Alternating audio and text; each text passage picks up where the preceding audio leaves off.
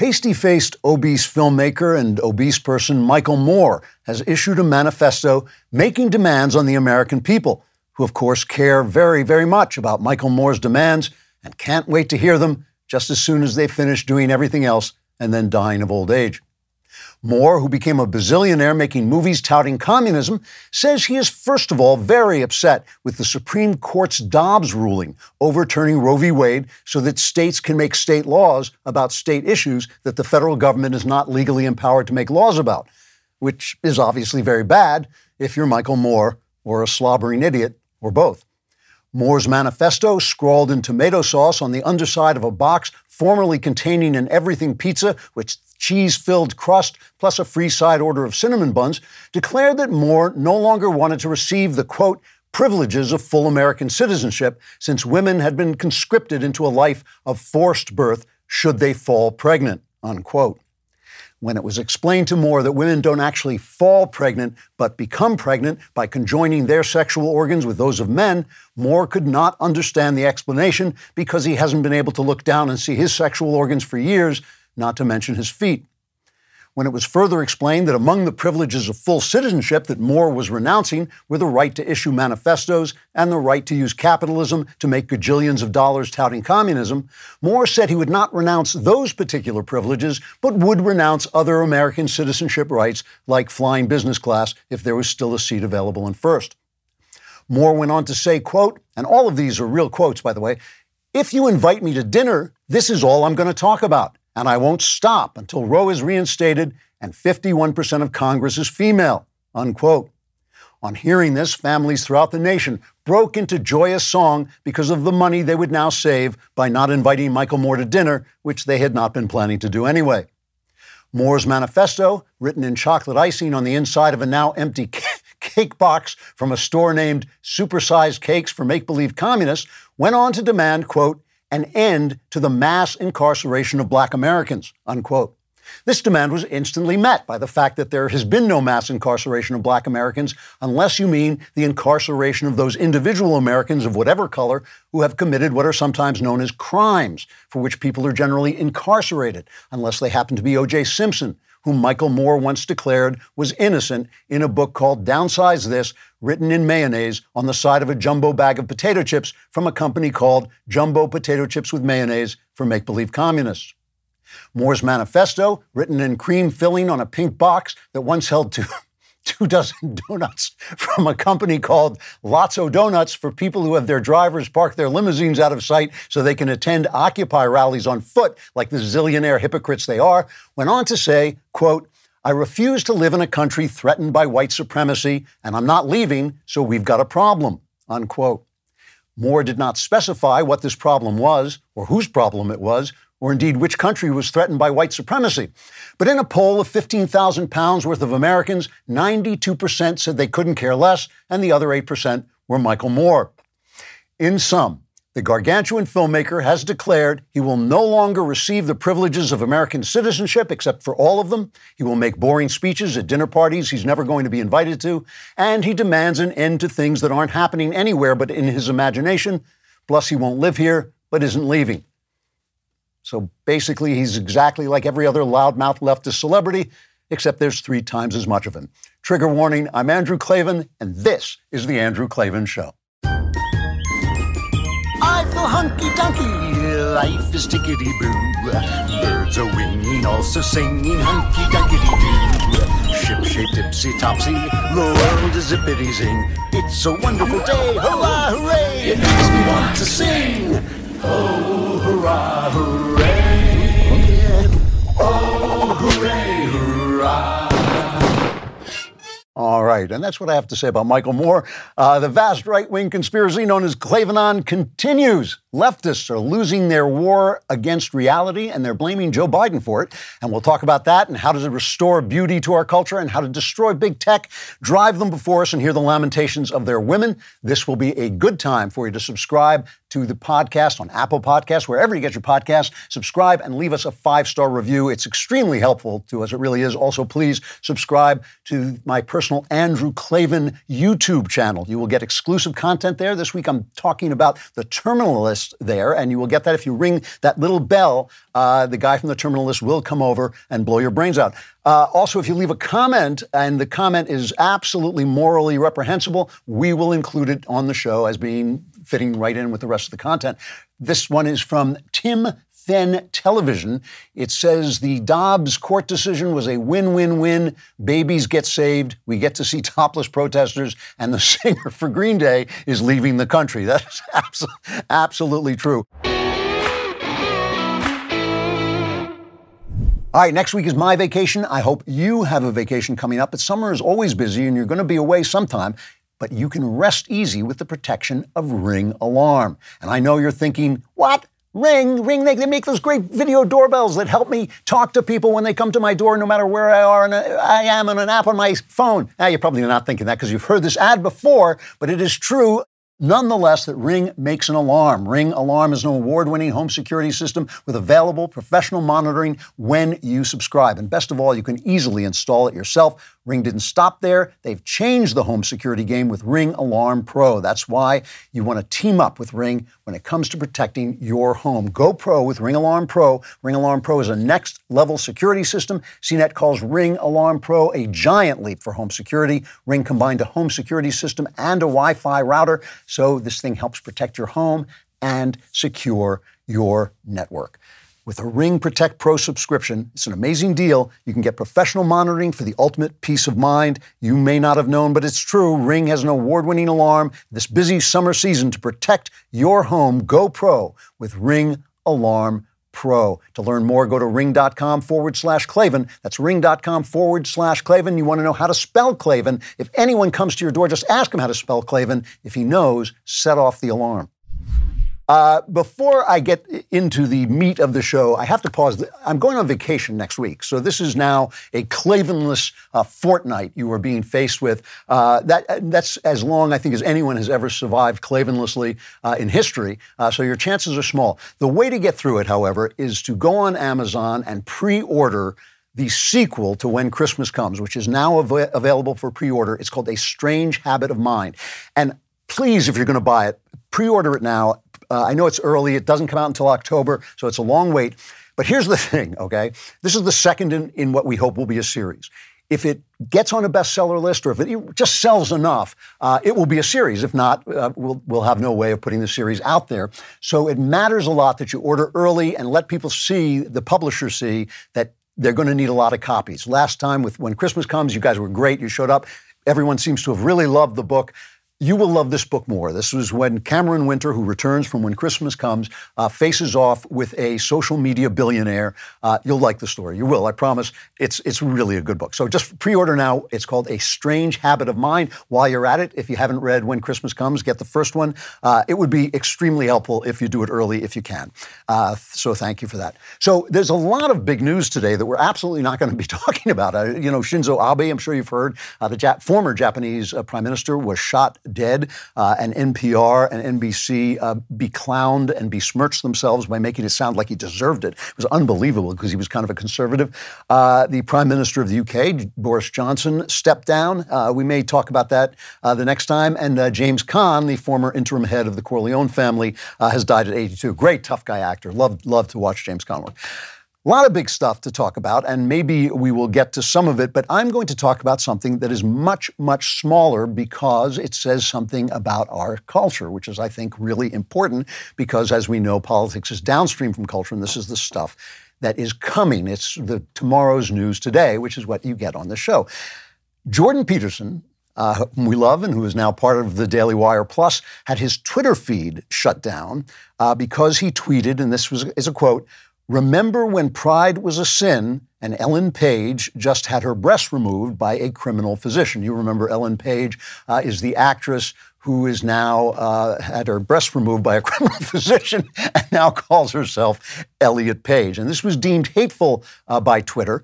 In Twitterese, hateful means true. It's hateful. That's what the word means. In Twitterese, it's kind of like misinformation, which is lefties for information we somehow missed censoring because it's hateful, i.e. true. So Jordan said, in order to get reinstated at Twitter, you have to take down the tweet. Jordan said he would never do that. He would rather die, which is why we love him.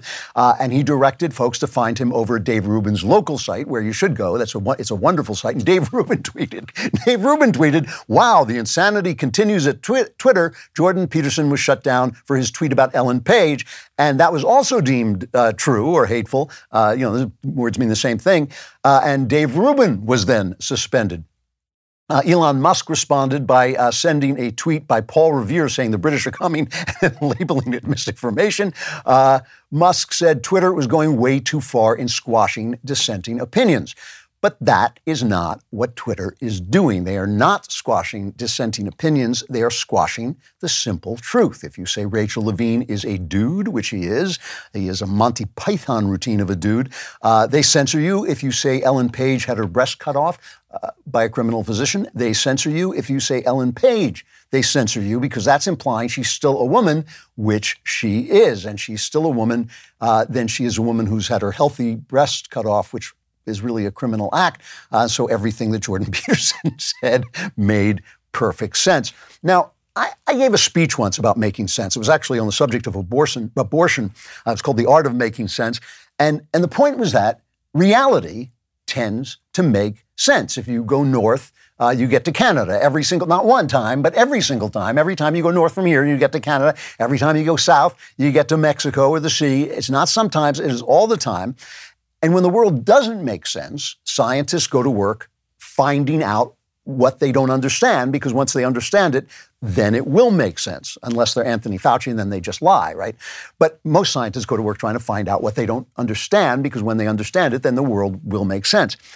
Because of this, our morality should make sense. That's how we know that our morality is in keeping with reality, right? Morality is good morality if it makes sense, and then it's in keeping with reality. If you think it would be wrong to kill someone, if you think it would be wrong for someone to kill you so that they might have a better life, maybe they want your money, maybe they want your job, so they think, well, I'll kill you and then I'll have a better life, then it would be wrong to kill, say, an unborn child, a person who is unborn, because that would improve your life. That would give you a better life, even if you really don't want that child. Making sense means the things that you believe have to stand the test of reason. How do you find out? Well, reason is expressed by words with reliable meanings, right? That's how you know something is reasonable, if the words hang together, the logic of the words hang together. If I say me, if I say someone is going to kill me, then me has a definition. We all understand what that means. And if I say if it's wrong to kill you, then it's wrong to kill me. We have to understand those words. You can't add two and two together if you don't know what the word to means, right? So your words have to have reliable meanings if you want to debate, if you want to reason together, if someone wants to tell you that you're wrong.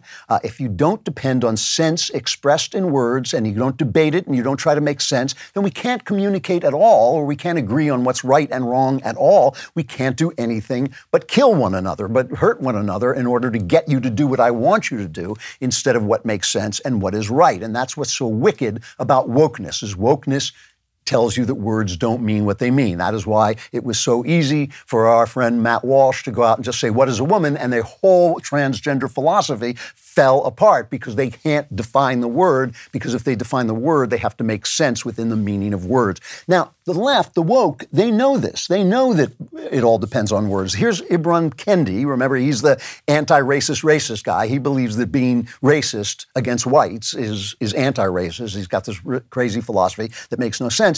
Now, listen to what Ibram Kendi says when he's asked, how do you argue with people who say this country isn't racist? This is cut 8. Typically, when people make these claims, they actually do not have a working definition of the very thing they claim doesn't exist. And so that's what makes it hard for you to actually come in and say, no, actually, there's widespread structural racism. And they don't have a working definition, or their perspective on what structural racism is may be very different from you. So I would encourage you, if it's a person is close to you, to really engage them on defining terms and really work with them to define terms in a way that can give them the sort of lens to see this society. Because otherwise you're going to be speaking a different language, trying to have a constructive conversation. So good. You want to get a definition of racism? Let's find out what Ibram Kendi's definition of racism is. This is cut 9. How do you define racism?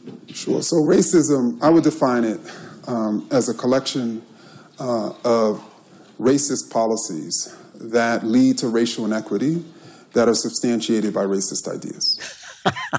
So in other words, so you can't, it's called a circular definition. You can't have a definition that uses the word you're defining because that's essentially saying racism is racism. So when he defines it, he's got no definition of the word because once you define the word, everything that he says is racist because he's anti-white, and that is, in fact, racist. To make words stop making sense, it's a pure power move. It's saying that there's no way to argue with this. So why would you want to not make sense? Why would you want your words to be undefinable so no one can know whether you're making sense? Because making sense means that your morality can be tested. When your morality can be tested, you can't always get what you want. You can't get what you want morally, right? You can't eliminate womanhood, which might be getting in your way. Womanhood has special demands and powers and responsibilities. You can't get rid of the consequences of sex or the restrictions of constitutional governance. If you want something and morality is getting in your way, you've got to stop making sense. And there's something else about talking nonsense, is that it has a special power. Why does it have a power? If I say to you, I am not sitting in this chair, what are you going to say? You say, well, yes, you are. And you say, no, I'm not. No, but that's you. Say, I know, I'm not. You have no argument. Once people say that, a woman is anything I say it is, how can you tell them whether they're a woman or not? How can you argue that Ellen Page, of course, is not a woman? Every cell in her body, of course, is not a man. Every cell in her body is a woman's cell, is a female cell. You can say that she wants to live as a man, which is none of your business. You can say she wants to be called a man, which you might do if you just want to be polite, but you might not, and you should not be censored for it. There's always a temptation not to make sense in order to get what you want and say that it's moral, right? So that the control of language is a control over everything. And nonsense has a power because once you're talking nonsense, then your words don't mean anything and no one can argue with you. There is simply one catch in this system. Everyone knows.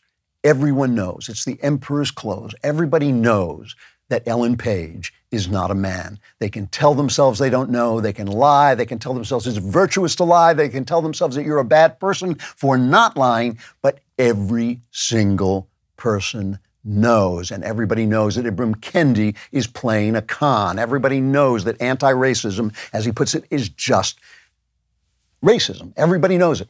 So the minute it's exposed, the minute it is out there, the minute the truth is out there, the minute anybody like Jordan says, Ellen Page is a woman who's had her breast cut off, you have to silence him. You have to silence him because everybody knows it's true. Once you say it, the emperor has no clothes. So talking nonsense is very powerful unless somebody has the courage, like Jordan, like David, like a lot of people, unless somebody has the courage to say that it's nonsense, right?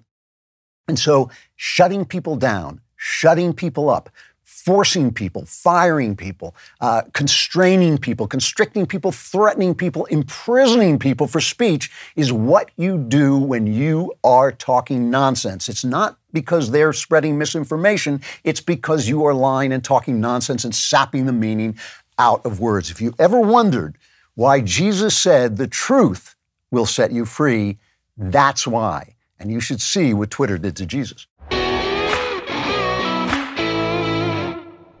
So, I used to fly small planes, and I had a serious problem getting nauseous in the planes because they're small and they bounce around a lot. And I used to wear these bands on my wrist, and they are great. They really work. You've got to check them out. Relief Band. Relief Band is the #1 FDA-cleared anti-nausea wristband that has been clinically proven to quickly relieve and effectively prevent nausea and vomiting associated with motion sickness, anxiety, migraines, hangovers, morning sickness, chemotherapy, and so much more. I used it for motion sickness. It really does work.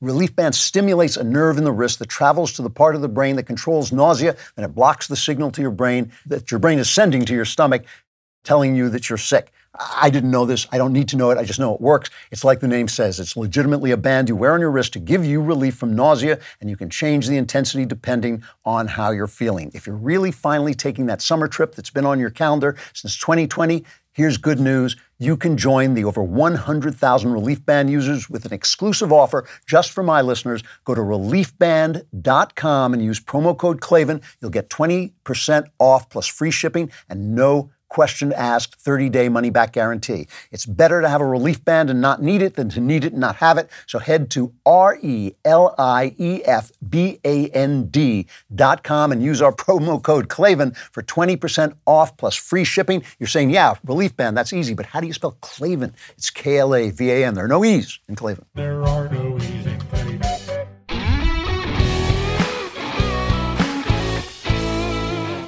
So when people stop making sense, obviously stop making sense, they've lost the capacity to speak morally. You can't speak morally unless you make sense, and you can't make sense unless your words mean things that we all agree that they mean. So the question then becomes, what do they want? What do you want? Why did you stop making sense? And it may not be a bad thing. It may be something harmless. It may be something that you think could be a good thing, but there's something that they want that they feel that they can't get morally. There was an op-ed on Knucklehead Row, the op-ed page of the New York Times, a former newspaper.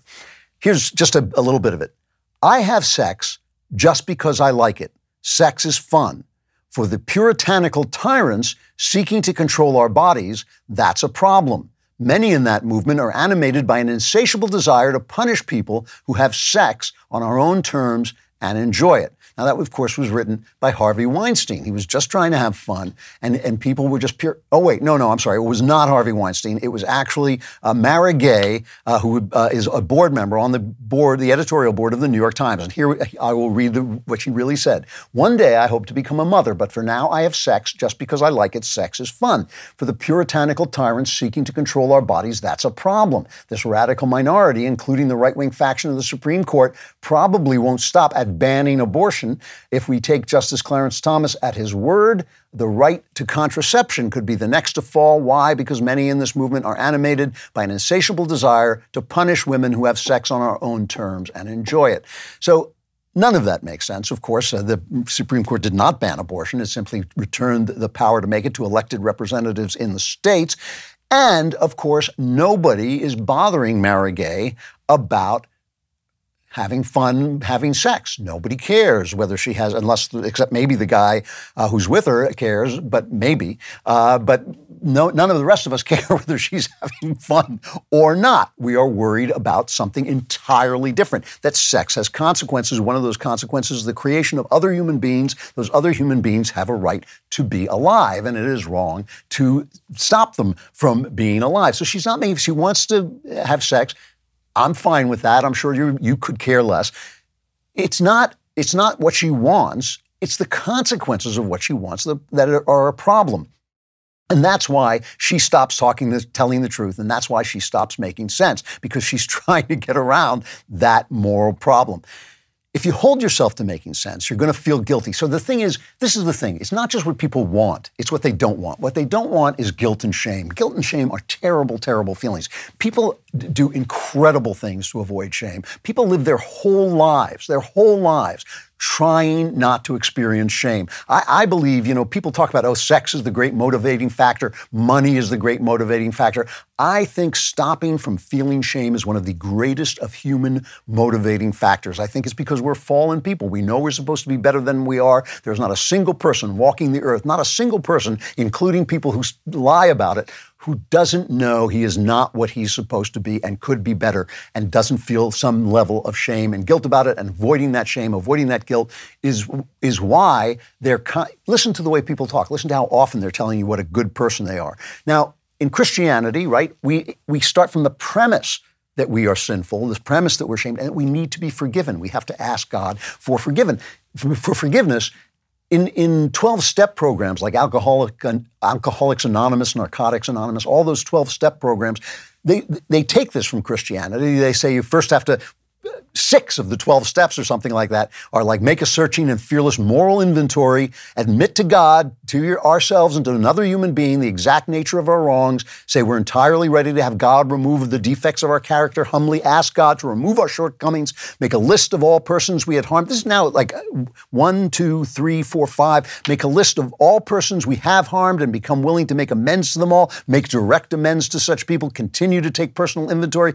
That is 4 to 10 of the 12 steps is getting rid of that shame. Alcoholics Anonymous know why people drink. They know why people overeat. They know why people dye their hair purple, why they get tattoos all over their body, why they dress up in leather with their butts hanging out and go in a pride parade. It is all to avoid looking in the mirror and facing that shame, which brings us to the Democrat Party and the Biden administration and Marxism in general. The entire history of the left from Stalin on is the failure of Marxism. It's there was a point where you could accept Marxism and say, well, hey, this sounds like a good idea. Everything's going to be fair. Everybody's going to have the same amount of money.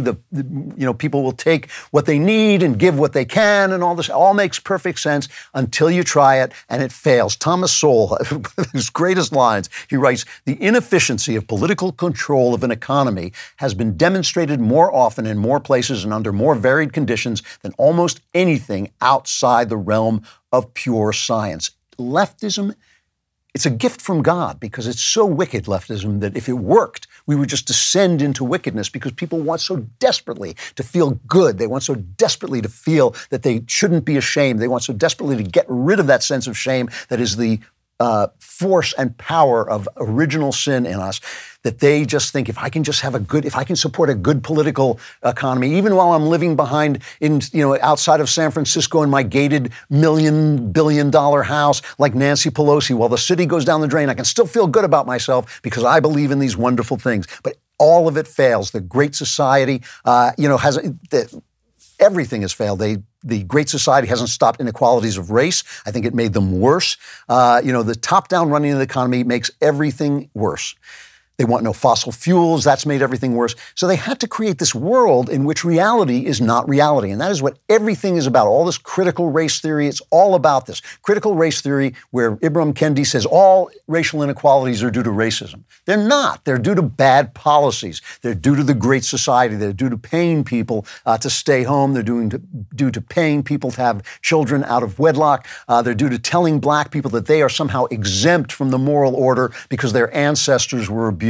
All of our ancestors were abused, all of them. And I'm willing to accept that most of our ancestors were abused in other countries, and blacks have to take an extra step of grace to understand that their abuse happened here, and now they have to forgive it and let it go because nothing's going to change it. The past isn't going to go away. But still, they simply can't admit they're wrong. The entire Biden administration, gas prices skyrocketing, inflation is insane. And here's Joe Biden. Here's Joe Biden's, one of his many, many, many explanations is cut 20.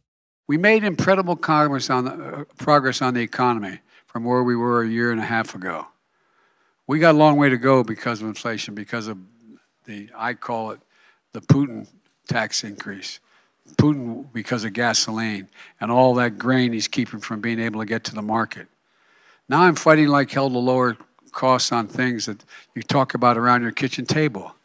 My dad used to say, at the end of the day, it's just when you sit at that table, do you have enough money to pay for everything you need? Not a lot over. Do you have enough money to pay for everything you need? Somebody ought to tell Biden's dad, no, we don't. It's so expensive. And, this thing about the Putin, it's so despicable. It is so awful. Putin is a terrible guy. The invasion of Ukraine was an absolute atrocity, absolutely wrong. Still, he's blaming this. What's his name? Alfred E. Newman, the transportation secretary, Pete Buttigieg, goes on with Neil Cavuto, the Fox economics guy. Listen, here's a perfect example. Listen to Pete Buttigieg sell this garbage about Putin. And Neil Cavuto used simple logic against him. The difference, it's not gotcha journalism. It's not saying, you went out with some girl you weren't supposed to go. It's just simple logic. It's just simply making sense. And listen to the difference.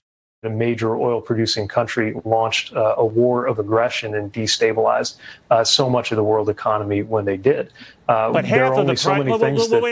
Wait a minute. Half of that increase started prior to the first Russian soldiers arriving near Ukraine. You can't blame it all on Ukraine, right? What about the other half? Well, what about the other half? No, that's a pretty important half. Such a doofus. The guy's a mayor of a town, this is where he belonged, if he could do that well.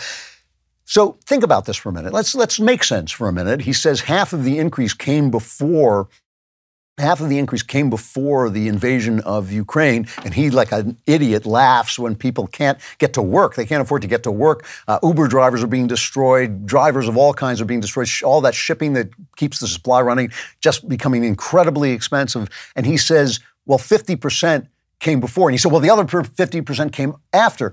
But using common sense, just a little common sense, if the prices were going up when Putin invaded, not all of the price rise that happened after Putin invaded is up to Putin, right? It was going up already. So part of that is still the Biden administration's fault. And, everything they say about the Trump administration and everything they say about the economy before was because they shut down the economy. And I'm happy to blame Trump for not standing up to Fauci and not standing up to them. But I'm not sure anybody would have in a case like that where there is a disease coming and nobody knows anything. You turn to the experts and the experts failed.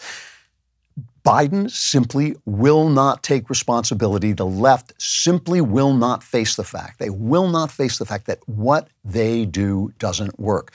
Luckily, Alexandria Ocasio-Cortez, sometimes I pick on Alexandria Ocasio-Cortez because she's a moron. She's not a moron. She's an ignoramus. She's an ignorant person. But she has a plan. She has a plan for what we can do, especially in the wake of the Supreme Court decisions that she didn't like. This is Cut 13. I want to talk about personal acts of reclamation, because sometimes people will say, there's nothing I can do, I can't do, I feel so powerless. And there is no act too small that you can engage in. And even today, I have a personal errand. I need to redo my nails. And I've decided that I'm going to use my new manicure as almost like a personal act of reclamation for me and my story. Me too. Hashtag me too. I'm doing that. I'm going to get my nails done, and I may have my toenails done as well. And that will be my personal act of reclamation for all of us. It's for all mankind. I'm doing it for all mankind. The country's in the very best of hands. So here is information that came out this week that really is telling. Red states are winning the post-pandemic economy. I think this is from the Wall Street Journal, Josh Mitchell. Workers and employers moved away from the coast to middle of the country in Florida, sparking swifter recoveries there. Since February 2020, the month before the pandemic began, the share of all U.S. jobs located in red states has grown by more than half a percentage point, according to an analysis of Labor Department's data by the Brookings Institution. It is unbelievable that how much the red states are recovering, how much faster the red states are recovering from the blue states, and also the fact that their numbers in terms of the disease, in terms of COVID, are no worse. So the results are in. The results have come in. This has been a terrible mistake. There's another piece in the column, Alyssa Finley, who really is a new op-ed columnist there, who does really good work. She writes, Biden and Fauci botched the COVID pandemic response. Trump had this guy, Dr. Scott Atlas. I don't know if you remember him. He endorsed the elements of the Great Barrington Strategy, which was the one signed by all those epidemiologists that said, basically, we should keep the old people, protect old people, save the Klavan. That was my policy, save the Klavan, but let everybody else go to work, make sure that the vaccines go to the old people first, go to the people at risk. And that was completely abandoned by Fauci, even after the vaccines came out, and the vaccines were very promising. Everybody was very hopeful, but then the vaccines wore off very quickly. They didn't protect people as much as they hoped they would. They stopped very quick. They went down. Their efficiency went down first to, I think, 84%. And ultimately, by July, according to an Israeli test, they had gone down to 39%. And Fauci was still saying in August, after that report came out, that herd immunity would be easy to get if people would just get vaccinated. He was not telling the truth, obviously. And yet they keep saying the Democrats just brought out this report saying, oh, if we had listened to Scott Atlas, more people would have died. It's just not true. Scott Atlas was right. Trump was right. He unfortunately didn't stand up to Fauci and shut him down. And again, I can't really blame him for that. I'm not sure anybody would have done it. But here's my question. Where are the apologies? Instead of blaming Trump for the economy going bad because of the lockdowns, where are the apologies? More people, over 100,000 more people have died under Biden than under Trump. Where are the apologies? What would happen if somebody just came out and said, you know what, we got it wrong. It came out of nowhere. We weren't expecting the disease. We didn't know how to react. We overreacted. We were eager to save lives. We got it wrong and we're sorry. What would happen? People made fun of Trump for all the people he fired, but Joe Biden hasn't fired anybody. I mean, some people have left because they can't stand it anymore, but they haven't fired anybody. It is really amazing that nobody on the left wants to change their mind. And this was not always true. Jimmy Carter, we make fun of him, but he changed his mind when he got it wrong. And he started to get things right toward the end of his administration. But these guys, they never change their mind because they think that because their philosophy is their virtue. Their philosophy is connected with their virtue, so it alleviates them from shame. So it doesn't matter what's happening to you as long as they feel righteous. So now what they're going to do is blame Joe Biden. And I can't defend the guy, but it's really not fair to blame Joe Biden for something the left desperately wants. If you're a parent, then you know kids are annoying. Amazing. It says amazing. I don't know why I said annoying, just came into my head. But they're not just amazing, they're also expensive. But with Fabric, protecting your family with term life insurance is surprisingly affordable. Fabric was built specifically for parents to help them manage their family's financial future like a parenting pro, stress-free. Fabric's new lower prices mean significant savings over other providers with great policies like $1 million in coverage for less than $1 a day. Everything is on your schedule with Fabric because it's all online. It takes less than 10 minutes to apply, and you could be offered coverage instantly with no health exam required. Then just personalize your quote to fit your family's need. With Fabric's online hub, it's easy to track your family finances all in one place, get affordable life insurance, set up your kids' college savings plan, and even establish a rainy day savings fund. Protect your family with term life insurance now in just 10 minutes. Apply today at meetfabric.com/Klavan. That's meetfabric.com/Klavan to start protecting your family today. MEET fabric.com/Klavan. Fabric Insurance Agency policies issued by Vantis Life, not available in New York and Montana. Prices subject to underwriting and health questions. Why'd they spell meat but not Klavan? It's Klavan. There are no E's in Klavan. I just make it look this easy.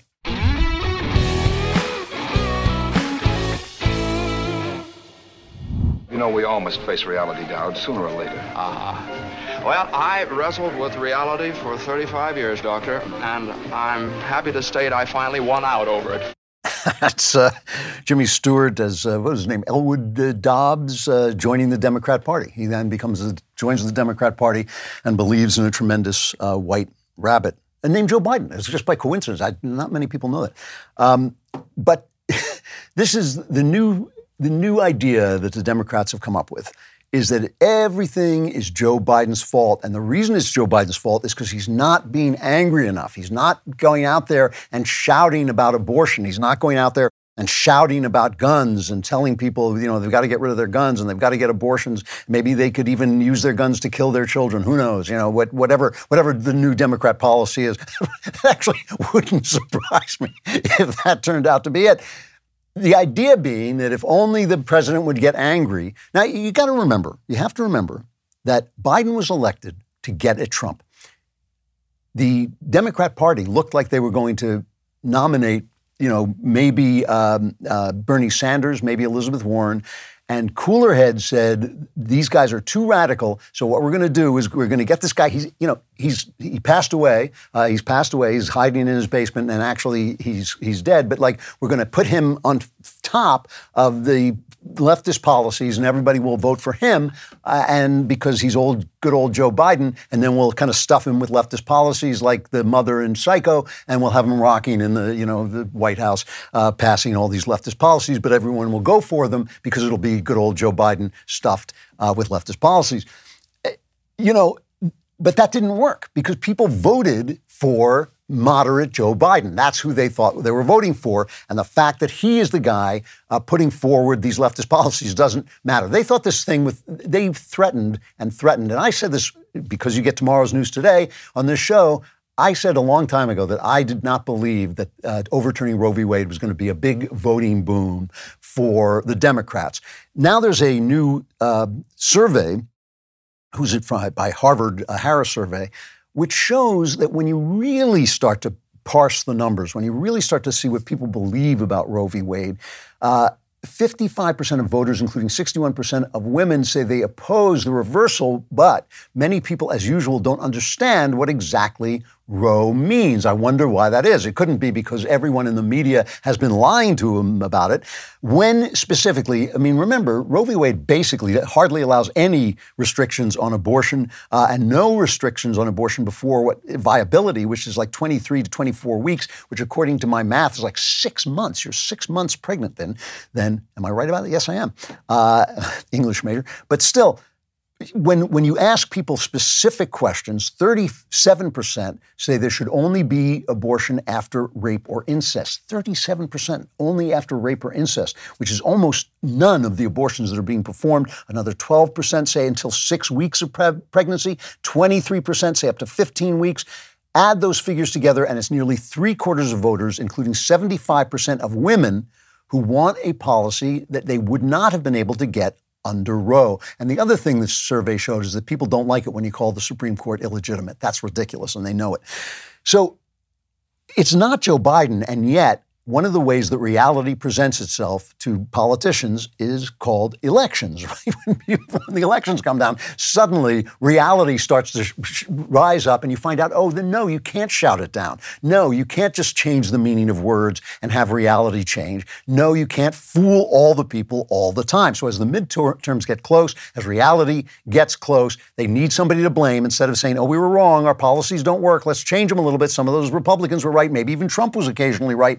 Instead of saying that, which is what a normal, decent, human being would do, they're going to blame Joe Biden. And the way you know they're going to blame Joe Biden is because all their mouthpieces, the New York Times, the Washington Post, CNN, those are just mouthpieces for the Democrat Party, are suddenly attacking Biden. So here's one from the New York Times. Biden promised to stay above the fray, but Democrats want a fighter. With inflation soaring and Democrats still fuming about the Supreme Court's decision to overturn Roe v. Wade, Mr. Biden's public schedule included no events or announcements on either topic. And in response to last week's blockbuster testimony about the January 6th attack on the U.S. Capitol, as a woman making up that hilarious story about Trump seizing the wheel of I love that story. Seizing the wheel of the car and strangling the Supreme Court, the Secret Service guy. Mr. Biden has said almost nothing, pledging deference to the congressional committee investigating the violent assault. At a moment of broad political tumult and economic distress, Mr. Biden has appeared far less engaged than many of his supporters had hoped. So a reporter asked Biden about this, and I love this. This is classic Crazy Joe. It's cut one. Are you the best messenger to carry this forward when Democrats, many of them, many progressives, want you to do more? Yeah, I am. I'm the President of the United States of America. That makes me the best messenger. I'm the only president they got. The only president they got, so screw him. So David Axelrod, former Obama advisor, had this to say about where Biden is and why the Democrats are starting to say that he's the problem. Let's cut two. There is this sense that things are kind of out of control and he's not in command, and this lends to that. Inflation is, no one president could control inflation, but it is it's a gale force wind right now. It's affecting politics. Very hard to You heard him on gas prices today. Talks about the gas tax holiday, but he's not going to get the gas tax holiday. And there are a lot of Americans who are skeptical about whether that would help. So there, this is a very, very fraught environment for him right now. One of the Americans, by the way, who is not convinced that cutting the gas tax would help is Barack Obama. He said he stood up to people who wanted John McCain. He stood up to John McCain when they wanted to cut that gas tax because he knew it was just political theater. They want to know why Biden won't get rid of the filibuster so they can pass a law saying that abortion is legal throughout the country. Well, first of all, Biden doesn't have the votes to get rid of the filibuster, right? He's got to have over 50 votes to get rid of the filibuster.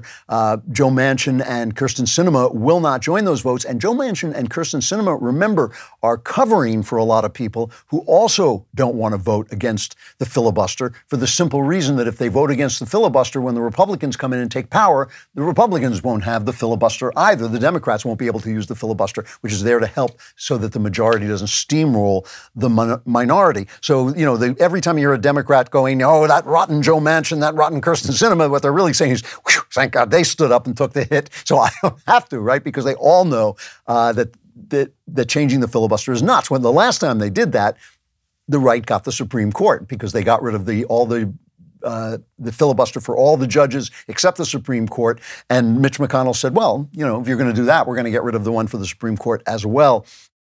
It is, they do not want to say that it's the leftism. They don't want to say that people don't want this. They are not in the majority. Conservatives like me are not in the majority either. I mean, I always say to people, like my friend Sebastian Gorka is always saying, why do we have to have these rhinos? And I say, because the rhinos represent a certain amount of people. We conservatives are not in the majority either. This is a 50-50 country. I think it's still a little bit to the right, but it's not all the way to right, nowhere near as far to the right as I would like to see it be. Here is another Democrat consultant. He says there's a leadership vacuum right now, and Biden is not filling it. And I sympathize with the argument that there's very little they can do legislatively, but in moments of crisis, the president is called upon to be a leader. And when people are feeling scared and angry and outraged, they look to him for that, and they're not getting much. And here is Ron Brownstein, who is the CNN senior political analyst, talking about that. It's cut 3. He is someone who was elected to the Senate in 1972. He is shaped by Washington. It was clubbier and more cooperative. His first instinct is always to uphold the old rules, whether that's the filibuster or not criticizing the Supreme Court too harshly. He eventually gets to where the party is, but he always seems to be behind. So he has to catch up. He's not running fast enough to catch up with the left of his party, but the left of his party doesn't represent that many people. And the Washington Post, who ran another one of these columns, sort of lighting up that we want to get rid of Joe Biden, he said, as some Democrats grow, the Post said, as some Democrats grow impatient with Biden, alternative voices emerge. More Democrats are frustrated at Biden's caution in what they consider a moment of crisis, and figures like Newsom and Pritzker are showcasing a sharper approach. Now, I love Gavin Newsom. Gavin Newsom is running for re-election as governor of California, and his ad taunting the people in Florida, where things are going much better than they are in California and where their numbers on the disease are much better, or basically equal, basically the same. He's got this new ad for governor that people are seeing as a prototype for his coming presidential run. Cut 7. It's Independence Day, so let's talk about what's going on in America. Freedom, it's under attack in your state. Your Republican leaders, they're banning books, making it harder to vote, restricting speech in classrooms, even criminalizing women and doctors. I urge all of you living in Florida to join the fight, or join us in California, where we still believe in freedom. Freedom of speech, freedom to choose, freedom from hate, and the freedom to love. Don't let them take your freedom. Paid for by Newsom for California Governor 2022. I love it. Come to this flaming hellhole. Leave the paradise of Florida and come to this flaming hellhole of homelessness and crime and dysfunction. But at least you can get an abortion because you wouldn't want to bring a child into a society like California. That's his pitch. They think that is the one. That's what we need. Joe Biden isn't doing it. But, Gavin Newsom, if he runs for president, just the fact that he went out to that place, what was it called, the French Laundry, with his friends, just the pictures of him with no mask on while everybody has, that's one of the things that brought Boris Johnson down. If you're watching Boris Johnson's resignation and thinking, why did he resign? It was nothing big. It was stuff like that. It was stuff like having parties while the rest of England, Britain, was shut away, and appointing a guy who was a known sex predator, not an illegal sex predator, but a known in-house sex predator. It was little scandals like that. Gavin Newsom, I don't think is going anywhere. The one thing I can say about the Democrat Party, is they are a great guide on how not to live. Not to live, If you watch the Democrat Party, watch what's happening to them, watch what's going to happen to them, I hope, in the coming midterm election and the coming presidential election, and you will learn, do not make war with reality, collaborate with reality. Bring your own personal mark to reality, but remember, reality is in charge. Seek the truth, tell the truth, act as morally as it's in your power to act. When you fail, and you will fail, repent and change. When you fail, don't keep doing the same thing over and over again. Use words to mean what they mean, make sense, try to understand, try to make your morality make sense. Do not be a Democrat. So I travel a lot, and I'm in cars all the time, I'm in hotels all the time, and I have to tell you, the people who are hired there make all the difference. You know that, right? If you're hiring, you want to find real talent. To find talent, it's crucial to run a successful business. If you're hiring, you can find talent for roles that you need at ZipRecruiter. When you try it for free at ZipRecruiter.com/Klavan. I mean, you ever wonder why this place is such chaos? It's because we started without ZipRecruiter. But ZipRecruiter uses its powerful technology to find and match the right candidates up with your job. You can easily review these recommended candidates and invite your top choices to apply. Additionally, ZipRecruiter has a complete suite of tools that makes it easy to filter, review, and rate your candidates. 4 out of 5 employers who post on ZipRecruiter get a quality candidate within the first day. No wonder ZipRecruiter is the #1 rated hiring site based on G2 satisfaction ratings as of January 1st, 2022. Soak up all that summer has to offer and let ZipRecruiter do the work. Ready for the URL? It's ZipRecruiter.com/Klavan. That's where you can try it for free. Again, that's ZipRecruiter.com/Klavan. And how do you spell Klavan?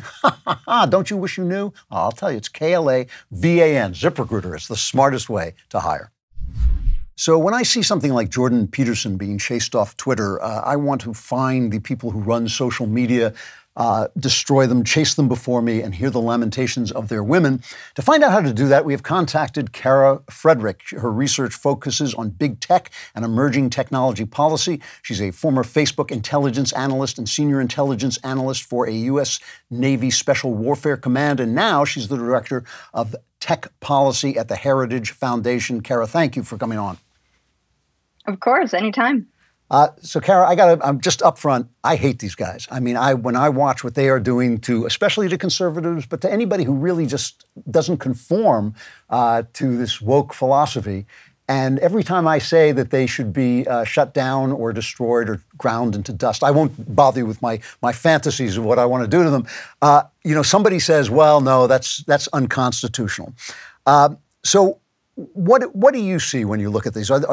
Do you see, first of all, I should ask you, do you find big tech and social media to be a problem?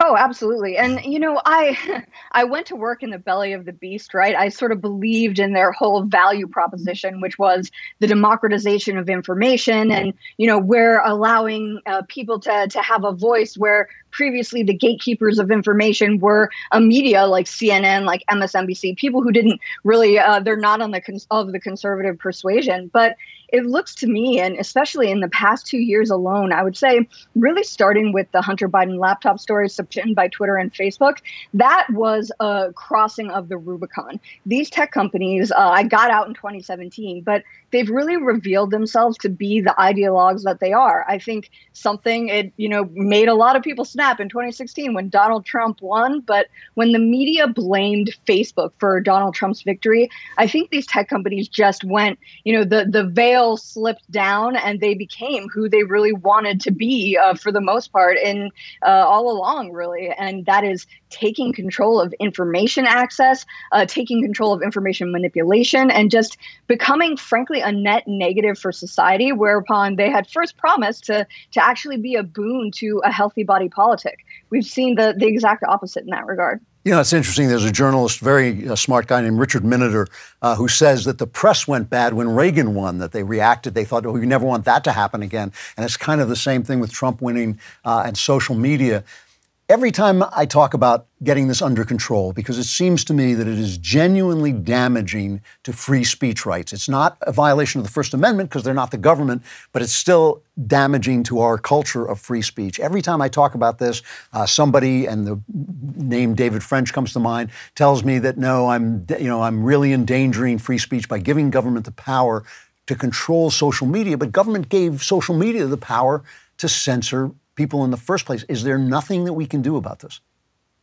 No, you're exactly right. And I think you hit the nail on the head when you talked about government intervention. A lot of the ways that they've been able to accrue all these technical advantages, the network effects that help people stay on these platforms when we know that they're frankly very, very biased, the government has enhanced their power. Section 230 of the 1996 Communications Decency Act. I mean, even Bill Barr admitted that these companies grew and consolidated power under the nose of antitrust legislators in government. We just let it happened. And the fact that the government works hand in glove with these companies to really infringe upon the free speech rights upon Americans, I think conservatives generally should be skeptical of all concentrations of power. But when private corporations work together with the government actors to stifle speech, you have a massive problem. And yeah, can you consider them quasi-state actors? I think there's a good argument to be made that this is absolutely the case. So solutions are, they're going to have to be myriad. And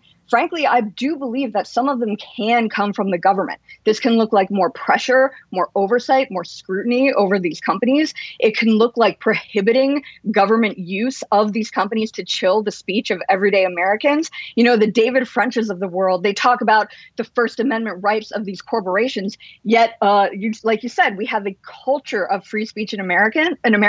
So what about the First Amendment rights of the users, of the citizens? You know, there's a balance that needs to be redressed there. And right now it's on the side of these big corporations and against we the people. That's not how it's supposed to work in America at all. So go back a minute to this thing about them colluding with the government. First of all, am I wrong that there's a Supreme Court decision that makes that illegal, that makes that actually a violation of the First Amendment?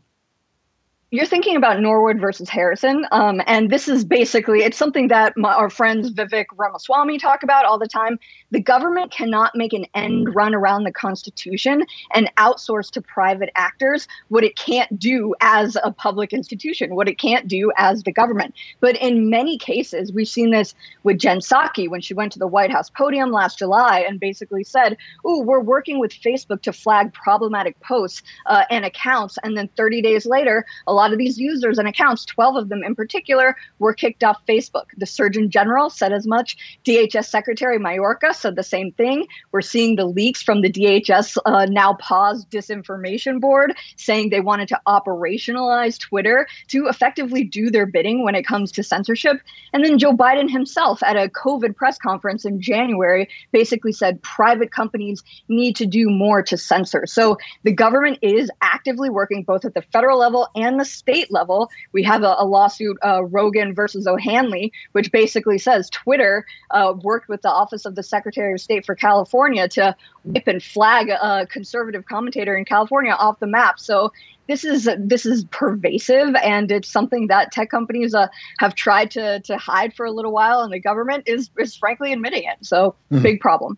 So before we get to bigger solutions and things that the government can actually do, a guy like Jordan Peterson gets knocked off Twitter for saying that Ellen Page is still a girl, which is just, I'm sorry, it's just the truth. But even if it were up for argument, which I suppose it could be, why shouldn't he be allowed to make that argument? Does he have any recourse as just an individual?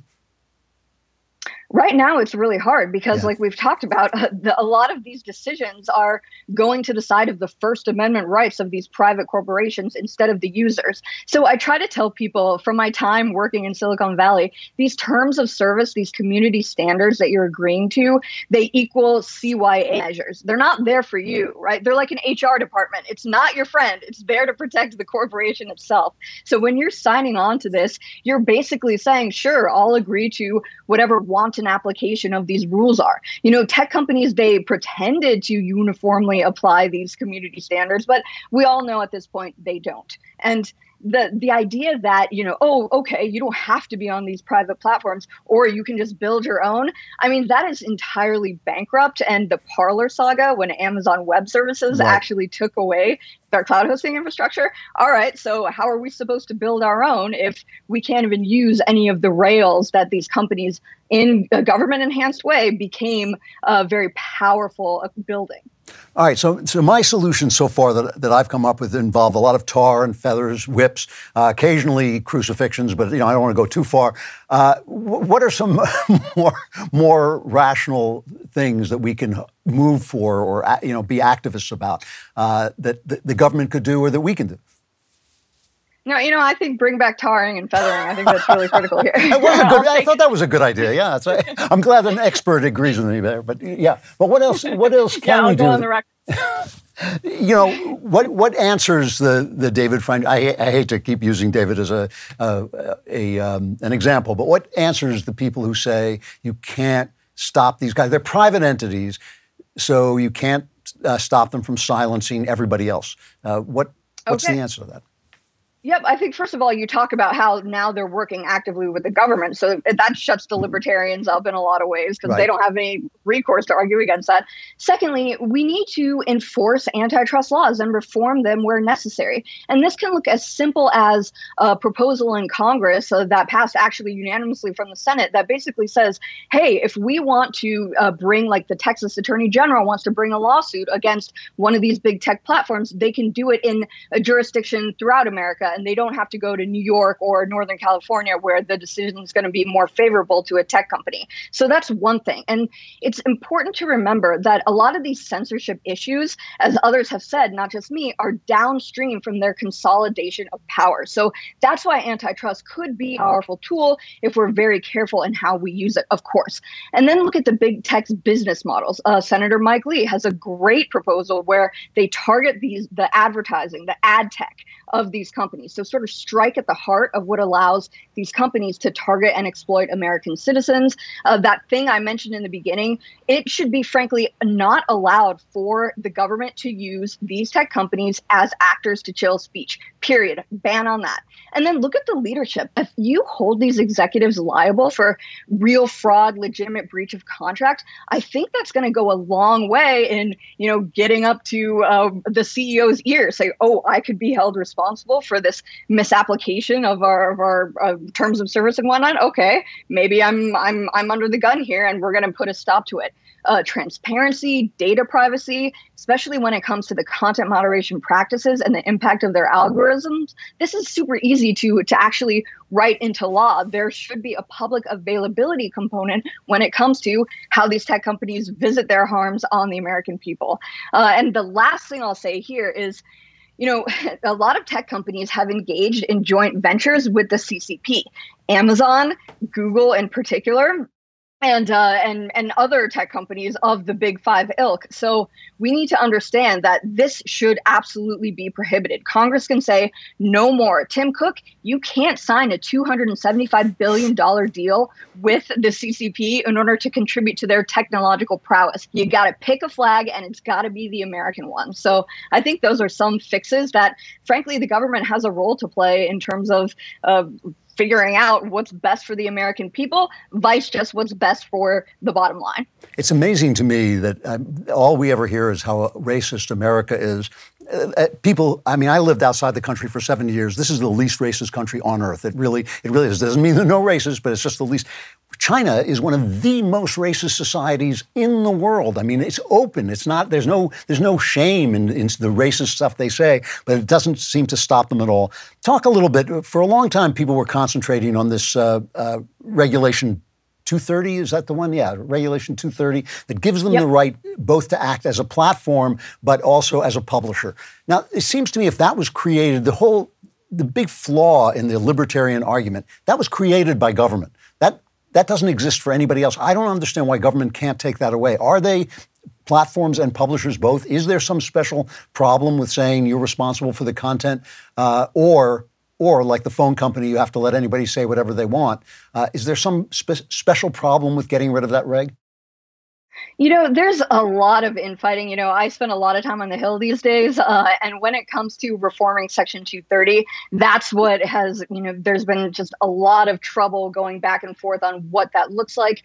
You'll probably remember when the Trump administration offered to fully repeal Section 230, and that didn't get that much steam. So we at the Heritage Foundation think focused reform of Section 230 would solve a lot of these problems. So don't let these companies basically, if they don't have Section 230 protections, we think that they're just going to go whole hog, right? Like all conservatives off the platforms right away. But if you have a focused reform of the statute and basically say, hey, you don't have immunity from civil liability from with Section 230 if you discriminate on political viewpoints, and then clarify what should be protected under Section 230. Like, we don't want porn running rampant on the platform, et cetera. We're conservatives. But at the same time, use that First Amendment standard as the guiding principle. I think that sort of helps a lot of those efforts. But Section 230, it's not a silver bullet. It's important for libertarians to understand that this is a government-enhanced power, that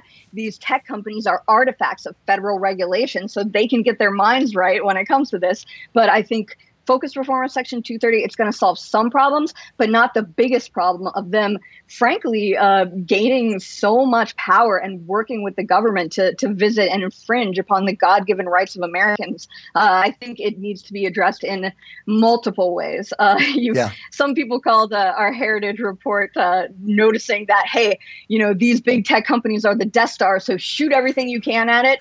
And I think that's a pretty accurate characterization of where we should be when it comes to actually tackling these problems, because the effects are not just deleterious when it comes to adults, but look at what's happening to children. And we can go on and on about how it's affected our society. But frankly, we know at this point that social media and a lot of these big tech companies are not living up to their original promise. That was the next thing I actually wanted to ask you about. It always drives me crazy when the libertarians talk about these as private entities as if they were a mom and pop store. These are multinational corporations with more money than like 75% of countries. We're talking to Kara Frederick of the Heritage Foundation. Let's talk about children for a minute here. I mean, I don't think that's the only problem, but it certainly is a terrible problem. And I think this is you writing, companies poison American youth with content that warps their perceptions of reality and even impairs the development of their consciences. Talk about that for a little bit. What do you mean by that? Yeah, this is huge. And you've had Blake Masters from Arizona running for Senate there on your program. And I thought he just nailed this. His view, and I've talked about this before too, is all you need to know is that these titans of Silicon Valley, they do not allow their children to exist on these devices. They don't give them these devices. Sundar Pichai, he admitted it in the New York Times when his son was 11 years old in 2018. He said, oh, heck no, I'm not giving him a device. Are you kidding me?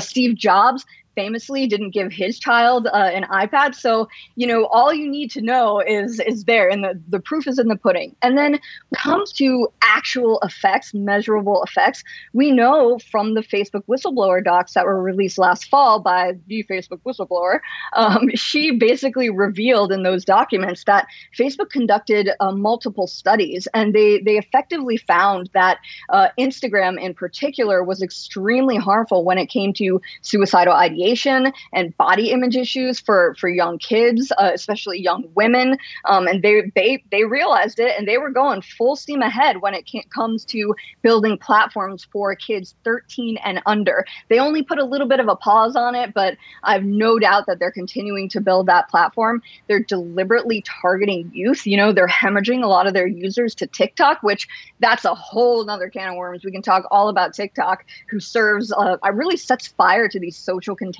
like gender dissatisfaction and whatnot, massive, and CCP beholden too. So something to think about if your kids are even looking at being on TikTok. Absolutely not, shouldn't happen. But the bottom line is, these companies have been called to account because of what they do to children, and they keep moving forward. Over $200 million fines by the FTC in the state of New York for YouTube for taking the data of underage children. they just blow right through it. That cost is a drop in the bucket. So nothing that we've been able to do so far has really slowed the idea that growth is everything. And this valuable but untapped audience, Facebook's words, of preteens is something to target. Ouch! Those were their words. That, you know, the TikTok. I was just reading that there were kids killing themselves by strangulation, by self-strangulation. That there is now a lawsuit about that. Is there any way that can work? I mean, is there any way to sue these people so that it matters? You know, I think it's really important to create avenues for Americans to do so. So that's why we talk about, you know, private rights of action. When parents get involved, and frankly, you know, I'm 8 months pregnant right now, and I am terrified of what the milieu awaiting my child in the digital environment. So parents' blood should be boiling. And if these parents were actually given recourse, like with private rights of action, the ability to sue, if you reform Section 230, because they hide behind these protections very often, I think that's absolutely critical. So frankly, at this point, the more you throw at them, the better. I'm not quite sure if that lawsuit itself is going to succeed, but I think it's time people start taking these impacts seriously. And it's not a moral panic. Anyone can recognize that it's changed the world. It's changed how children grow up and what their futures are going to look like. It's changed, frankly, the brains of children, and gets right into, as I said in that piece, the formation of their consciences. So we need to take this issue much more seriously. It can't be poo-pooed as squishy. It is a moral issue. It's so new and so different and such a watershed in the history of humankind, like the invention of the printing press, that the idea that there should be new regulations for it is not anti-conservative. There's new regulations for every new thing that happens, and this has actually changed the world. I mean, there were new regulations needed for child labor when factories were invented. This is something it's so damaging to our children, and I think it's damaging to just American culture. Kara Frederick from the Heritage Foundation, thank you for coming on. I hope you'll come back. I'd like to talk to you more about this. Next time, I'd like you to actually bring the tar and feathers. Maybe we can get started directly. Thanks a lot, Kara. I appreciate it. Of course, anytime.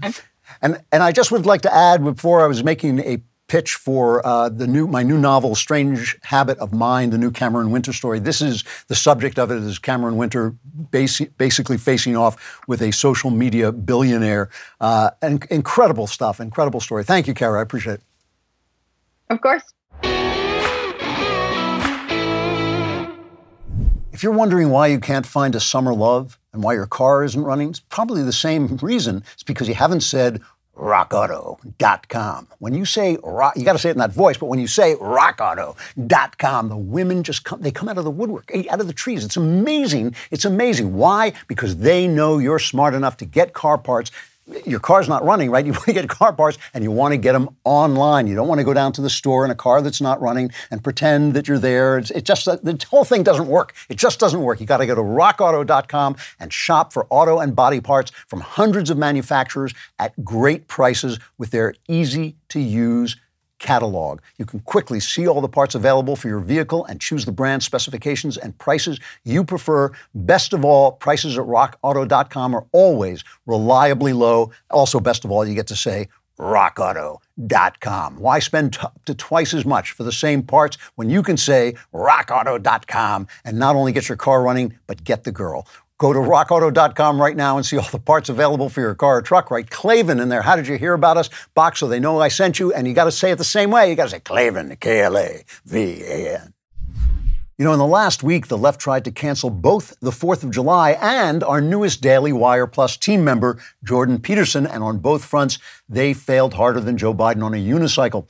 Because no matter how much Twitter blue checks complain, Independence Day burgers and fireworks aren't going anywhere, and neither is Jordan. His new series, Dragons, Monsters, and Men, is out right now exclusively on Daily Wire Plus. It's being met with rave reviews, and it's Jordan like you've never seen him before. Let's take a look at the trailer.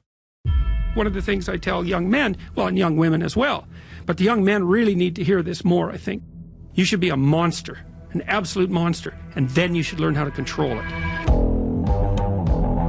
So a man who's capable of aggression but has it under control is a way more useful man than one who cannot do that. And so you're willing to go get a job, but you're terrified of an interview. It's like, there's a dragon for you. Because you want to fight the dragons that guard the gates of the treasure that you wish to attain.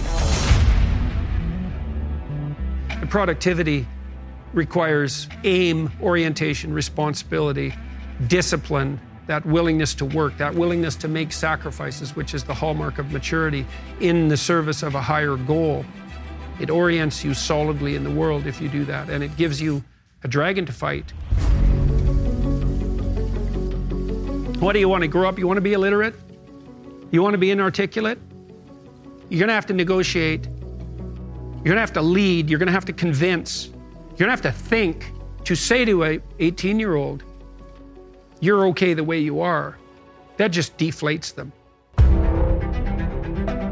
You know, when you go to the gym and you start lifting weights, well, your body's going to transform, but it's not going to do that if you just sit around. You have to face your being with the necessity of transformation, and then all sorts of new things that you had no idea you were capable of will make themselves manifest. Those are the dragons, you know, the ones that stand in the path that leads to the light. And you have to say to yourself, I will do good nonetheless. Everyone great makes that decision. Make that decision, because maybe you're great.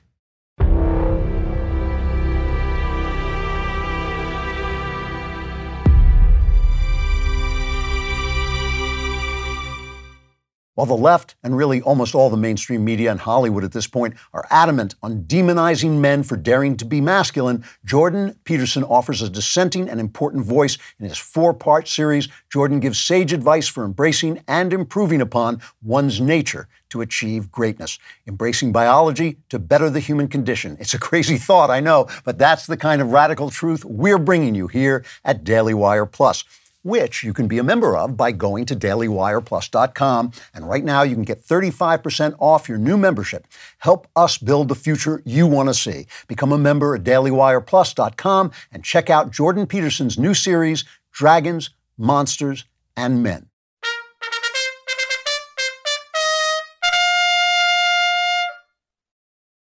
So I want to come back to a subject I was talking about a few weeks ago and I plan to be talking about more and more, which is the subject of beauty and restoring beauty, because I think that our culture is in a slump, and I think that conservatives are now culturally on the move, which is something I've been hoping to see for at least 20 years.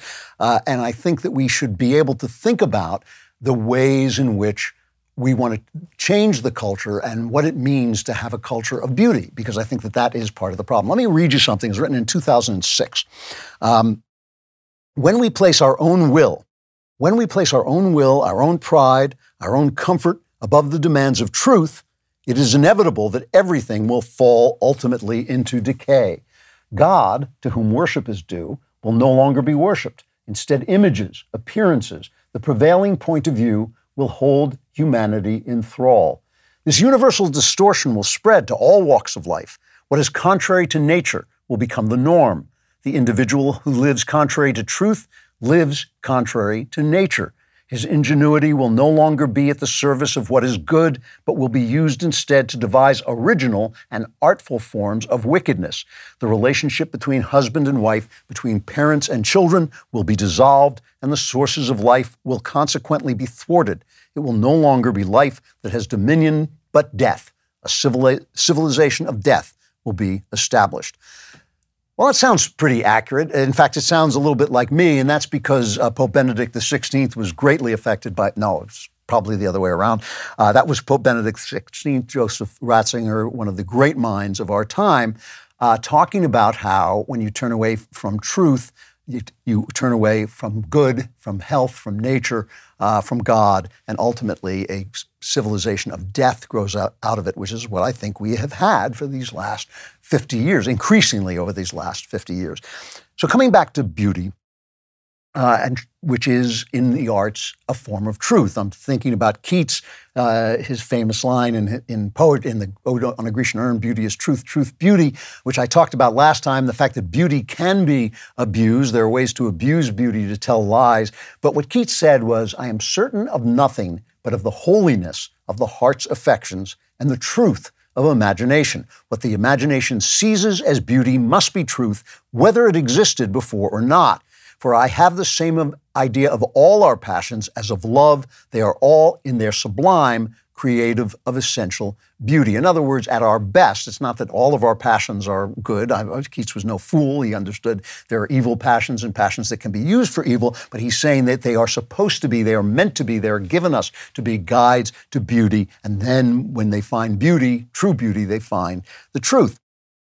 Now, I think, as I said, as we're looking to win back the culture, we want to win it back in a beautiful way. And there are a lot of difficulties in striving for beauty. And one is that beauty is very hard to define. Beauty is a good per se, like love, and it's a good in and of itself. That's what it means, good in and of itself. So when you try to define it, you actually end up talking about its effects. Like, it's just like love. When you define love, you start to say, well, love is when you want to unite with someone else. Love is when when their good becomes your good, or love is, the happiness that you feel around them. But those are all effects or symptoms of love. That's not what love is. You can't really get at what love is. If you say a table, I looked up the word table. It says an article of furniture consisting of a flat slab-like top supported on one or more legs or other supports, right? That's a definition of a table. It's not, well, a table is something that makes you feel like eating. A table is a place where you eat. It's a very good, clear definition. You can't do that with love, and you can't do it with beauty because they have no reference point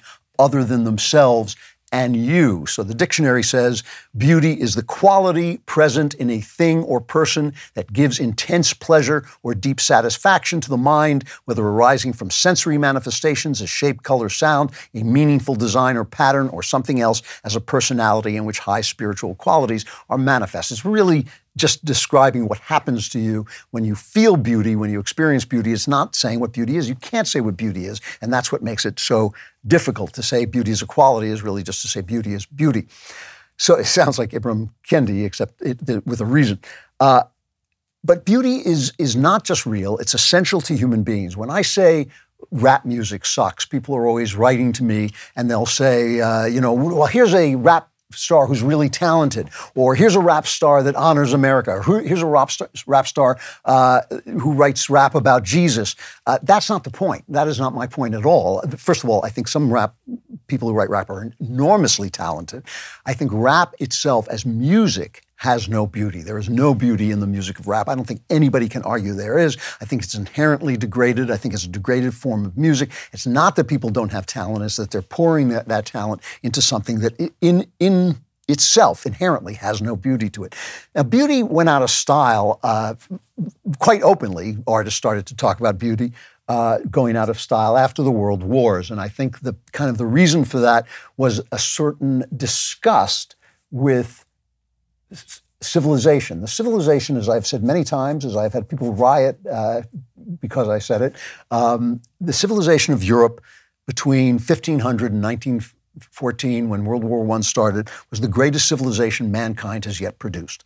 It was the greatest art, the greatest music, the greatest literature, and all of those things that led to things, political achievements like the Constitution and the Declaration that all grew out of that culture. It was the greatest culture that mankind ever has produced, and it died with the world wars. And the death that it died, this death of utter bloodshed, utter destruction, and finally in the form of Hitler, an evil that had been lurking within the culture all that time, made people feel that the culture itself was false and any beauty that it had produced was to be turned away from. And especially with Hitler, we talked about this last time I was talking about beauty, that Hitler's idea that he wanted to go back to old forms, that he didn't want, he hated modern art, kind of reinforced the idea that if you didn't like abstraction, if you didn't like the ugliness of modern art, something was wrong with you, you were Hitlerian. And as I said, it's not that Hitler was right. The art that his people produced was overbearing and absurd, but he had, he was hitting on something that had truth to it. So the world wars are a trauma, and they were horrific, and they reveal the horrible brokenness of humanity, but it was out of that horrible brokenness that Europe's brilliant society was born. And so it's not the society, it's not the beauty that the society produced. It's not the civilization itself. It's the brokenness of humankind that always is going to taint every civilization and every form of beauty.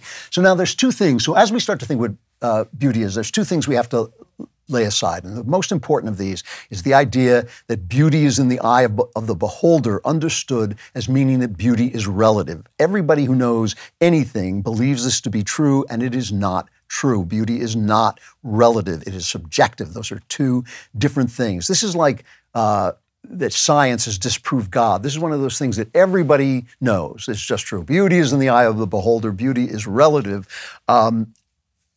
It's one of those things that everybody knows that just isn't so. But before we get to why it isn't so, we have to talk about one other thing that we lay aside, which is the beauty of human beings, okay? The human form, what William Blake, the poet, called the human form divine, is a source of beauty and can in art. Is a source of beauty in art. It can be the baseline of beauty in art. But the human form, as it is real, that is my human form, your human form, is not a good way to talk about beauty because there's simply too much involved. There's sexuality, but there's also the fact that you're made in God's image. So there's something beautiful about you, even if you don't happen to be like, you don't happen to be as beautiful as I am, but you happen to be less beautiful than I am, which is, I know, it's everyone, but still, you can't judge that because there's something beautiful in you. So I've mentioned this before, when you fall in love with somebody, even if that person wasn't beautiful before, they become better looking to you as you fall in love with them because you're seeing what's beautiful about them. It's simply too complex. That is not the way art works. Art is not a person. Not every work of art has something beautiful in it as every person does.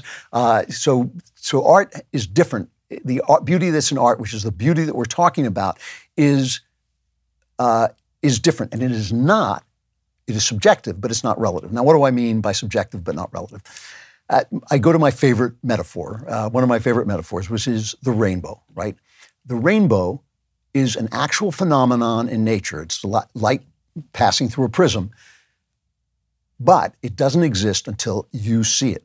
The rainbow is subjective. The existence of the rainbow exists in your mind. It's a subjective human experience, but it's a subjective human experience of an actual objective natural phenomenon, right? If you look at a rainbow and you see a truck, you are not seeing the rainbow properly. The rainbow is an actual thing that only exists when you see it. It is subjective. And beauty in art is that way too. So in a sense, it's true that beauty is in the eye of the beholder. The rainbow is in the eye of the beholder. If you ever wondered why they say that Paul said Abraham's faith was counted toward him as righteousness, it's because faith is a way of seeing God. And so God is inside you, but you're seeing something that is really there, and beauty is the same thing.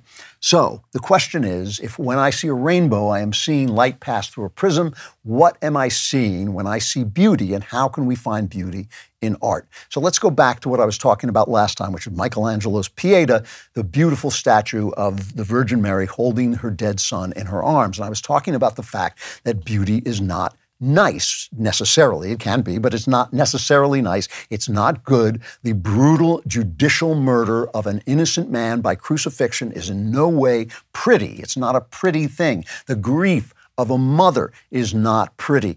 Holding her son there, that's not a pretty thing. It's not a good thing. It's not even an uplifting thing. It's not an uplifting thing. It's a depressing thing. And yet it is incredibly beautiful when it is carved by Michelangelo. I think it's simply one of the most beautiful objects in the world, okay?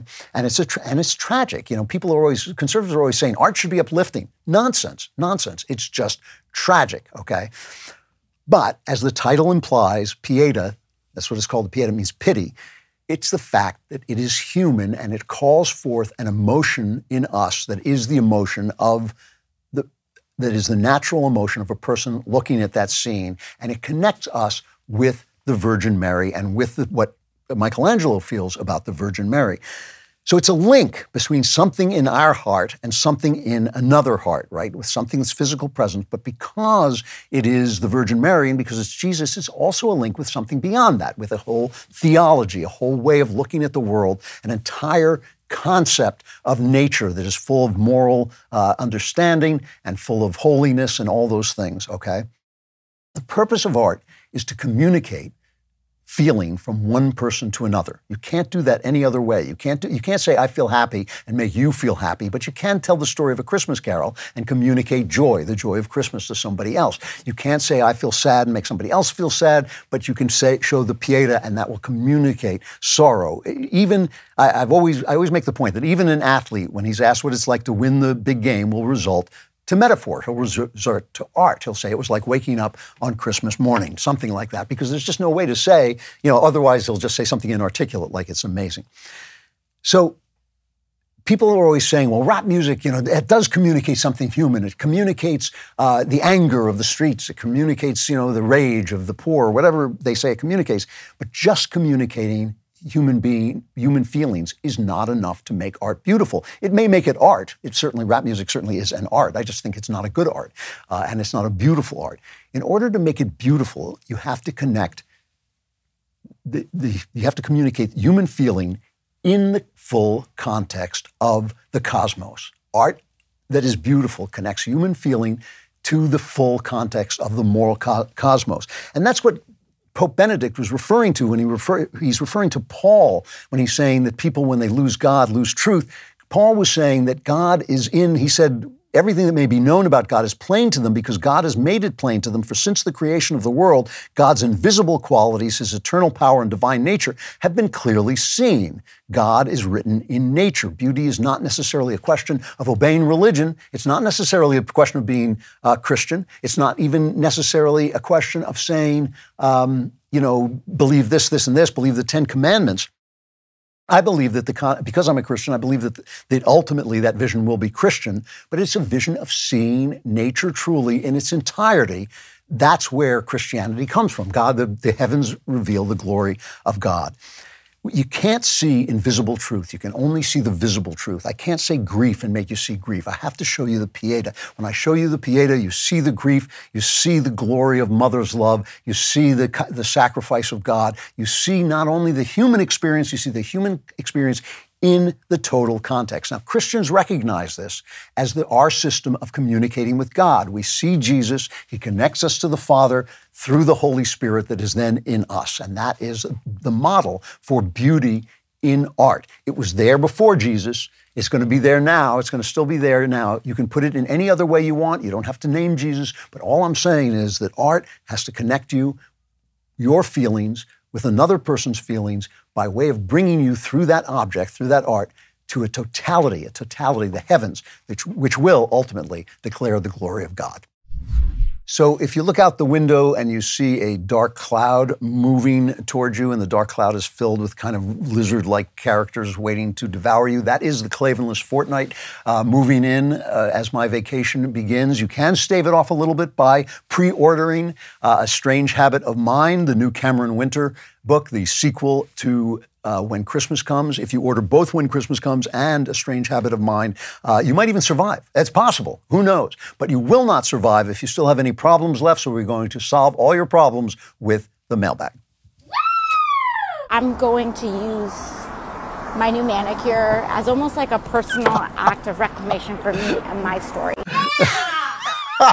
I'm doing that too. I'm leaving right here before I travel away on my vacation. I'm going to get my manicure. I may even have my head polished. Who knows? Okay, from Shelby, how long do you think a couple should be together before they get married? Wow. All right. Well, that's actually a good question. And obviously, I can't give you, like 4 months and 2 days. I can't give you an exact date, but I can tell you this. I think women wait too long. I think women allow men to wait too long. I think that, we can lie about this, we can soft soap it, but I think that women are, when they're younger, it's easier for them to attract men. It's easier for them to have babies. I think the purpose of life is having babies. I don't think there's any higher purpose to life except life. And I think, obviously living a beautiful life and a life that brings you closer to God so that you can have a new life when this life is over.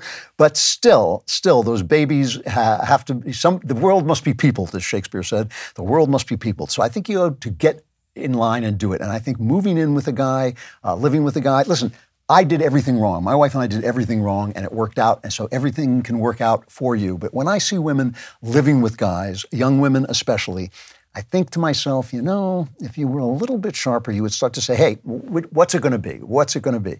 I don't think you should nag people, but I think that somewhere in the line, you know, after you've been with somebody for about 6 months, what else are you going to find out? I love these people who have 2 children and say, we're thinking of getting married. And you think like, well, what's the new thing that you found out after having these 2 children? So I don't know. It seems to me like after 6 months, you should know just about everything, whether you want to get married or not. That's a general guess. And like I said, people do everything wrong and get it right. I did. My wife and I did. But that's because, you see, if you really want to have a happy marriage, you have to marry my wife, which you can't do because I do have skills and I will find you. All right. But that's my general feeling. From Anonymous, how do you get over someone? I get this question a lot, actually. I found myself in love with a woman. I'm a dude. She is the most interesting woman I've ever met. She's an amputee and an athlete. She inspires me to do better in my life and be less of a schlub. I've asked her out twice to no avail, but we've hung out a lot, and to me, it felt like love. Fast forward, and the woman in question is dating someone else. The man is a friend of mine and a good guy, but I can't help but feel indignant about the whole situation. I need to find a way to move on. Any advice would be helpful. I'd love to know what traumas I suffered that makes me so attracted to women who only want to be friends. Well, yeah, that's, you're answering your own question with yet another question. That is the question. What happened to you?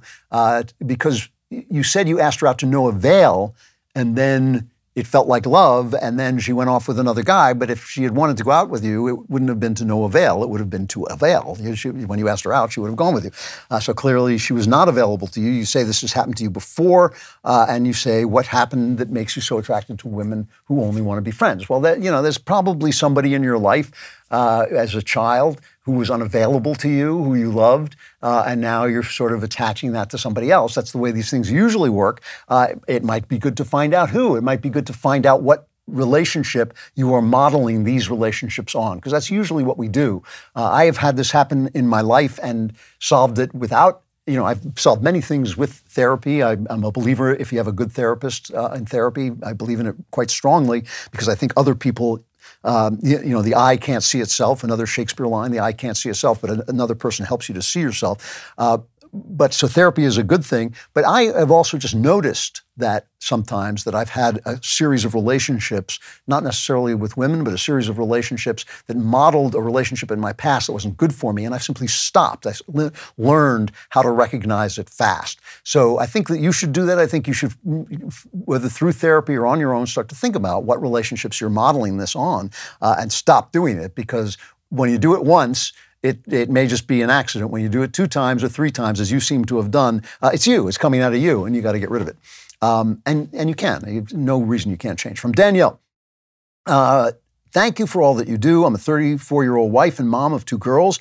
I hope you might have some advice for me. I'm an extremely agreeable person. For years, I've been proud of myself for this. I hate rocking the boat or making a situation uncomfortable. And I still believe that peacekeeping is a gift and nobody should be searching for a problem. I'm finally realizing that I need to challenge myself a little. My husband is the opposite of me, and he's taught me over the years that sometimes I need to stand up for myself. However, it's ingrained in me to shy away from conflict at all costs, even if that means I'm sometimes walked over or taken advantage of. I want to be able to speak the truth kindly when necessary. Do you have any advice for a non-confrontational person seeking to stand up a little more? Well, yeah, I think you're right, of course. Listen, I think you should be proud of yourself for being an amiable person. I pride myself on being an even-tempered person, but that doesn't mean I don't stand up for myself when that is necessary. And I think, one way that you can do this, you might try little things. Start with little things so that you can practice how you say to someone, listen, I didn't like that movie, or no, I would rather not see that movie. And here's why. I understand why you want to see that movie, but maybe you could go on your own and I want to see this movie. Something small that you can find out how you can say things to people so that their feelings aren't hurt, but they understand that they have to be responsible to you. It's very important because if you do it right, then you learn the people who don't care about you. And then you can avoid them or at least learn, then you might have to learn to stand up in a confrontational way. Not everything has to be a confrontation. when you disagree with somebody.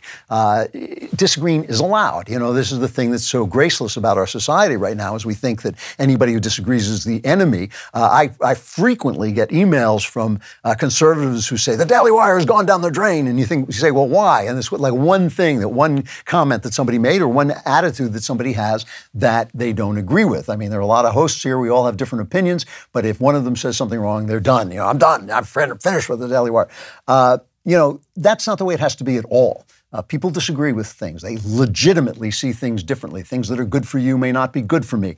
Obviously that there is a moral order, there is objective moral truth, but within that objective moral truth, there's wiggle room. And so when somebody says, I'd like to go see the new, Jason Statham movie, and you're not into Jason Statham kicking the living daylights out of people, but you like kind of more quiet, sweet movies, there's nothing wrong with saying that's not my kind of movie and doing it in the nicest possible way. So start with something small, and then you can move on to the fact that then you can kick somebody out of your house and say, I never want to see you again.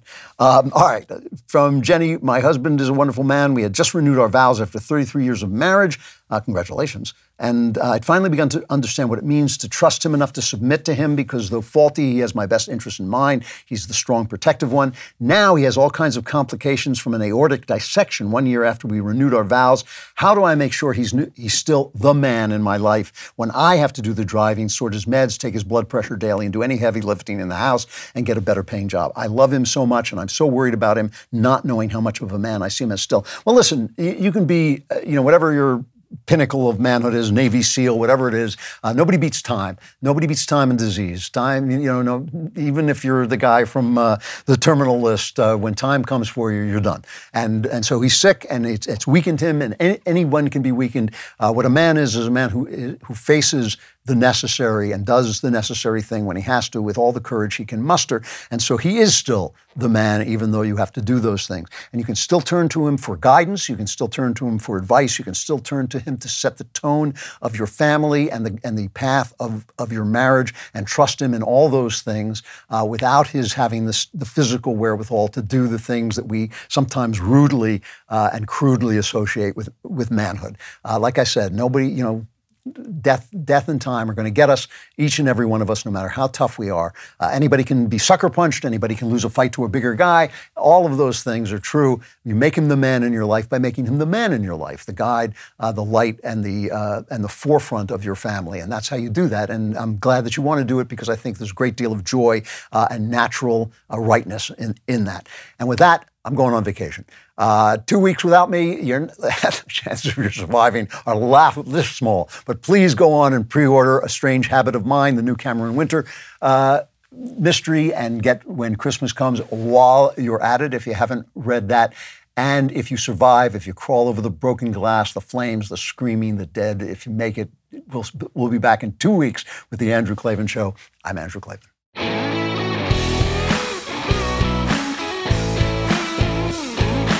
Hey, if you enjoyed this episode and want to spread the word, give us a 5-star review and tell your friends to subscribe too. We're available on Apple Podcasts, on Spotify, basically wherever you listen to podcasts. Also, remember to check out the other Daily Wire podcasts, including The Ben Shapiro Show, The Matt Walsh Show, and The Michael Knowles Show. Thank you for listening. The Andrew Klavan Show is produced by Lisa Bacon. Executive producer, Jeremy Boring. Our supervising producer is Mathis Glover. Production manager, Pavel Wadowski. Editor and associate producer, Danny D'Amico. Our audio is mixed by Mike Cormina. Animations are by Cynthia Angulo. Hair and makeup is done by Cherokee Hart. Our production coordinator is McKenna Waters. And our production assistant is Jacob Falash. The Andrew Klavan Show is a Daily Wire production. Copyright Daily Wire 2022. Today on The Ben Shapiro Show, former Japanese Prime Minister Shinzo Abe is assassinated. Liberal parents in blue areas panic as the trans-social contagion takes over classrooms. And Joe Biden hands a Medal of Freedom to the greatest living American, Megan Rapinoe. That's today on The Ben Shapiro Show. Give it a listen.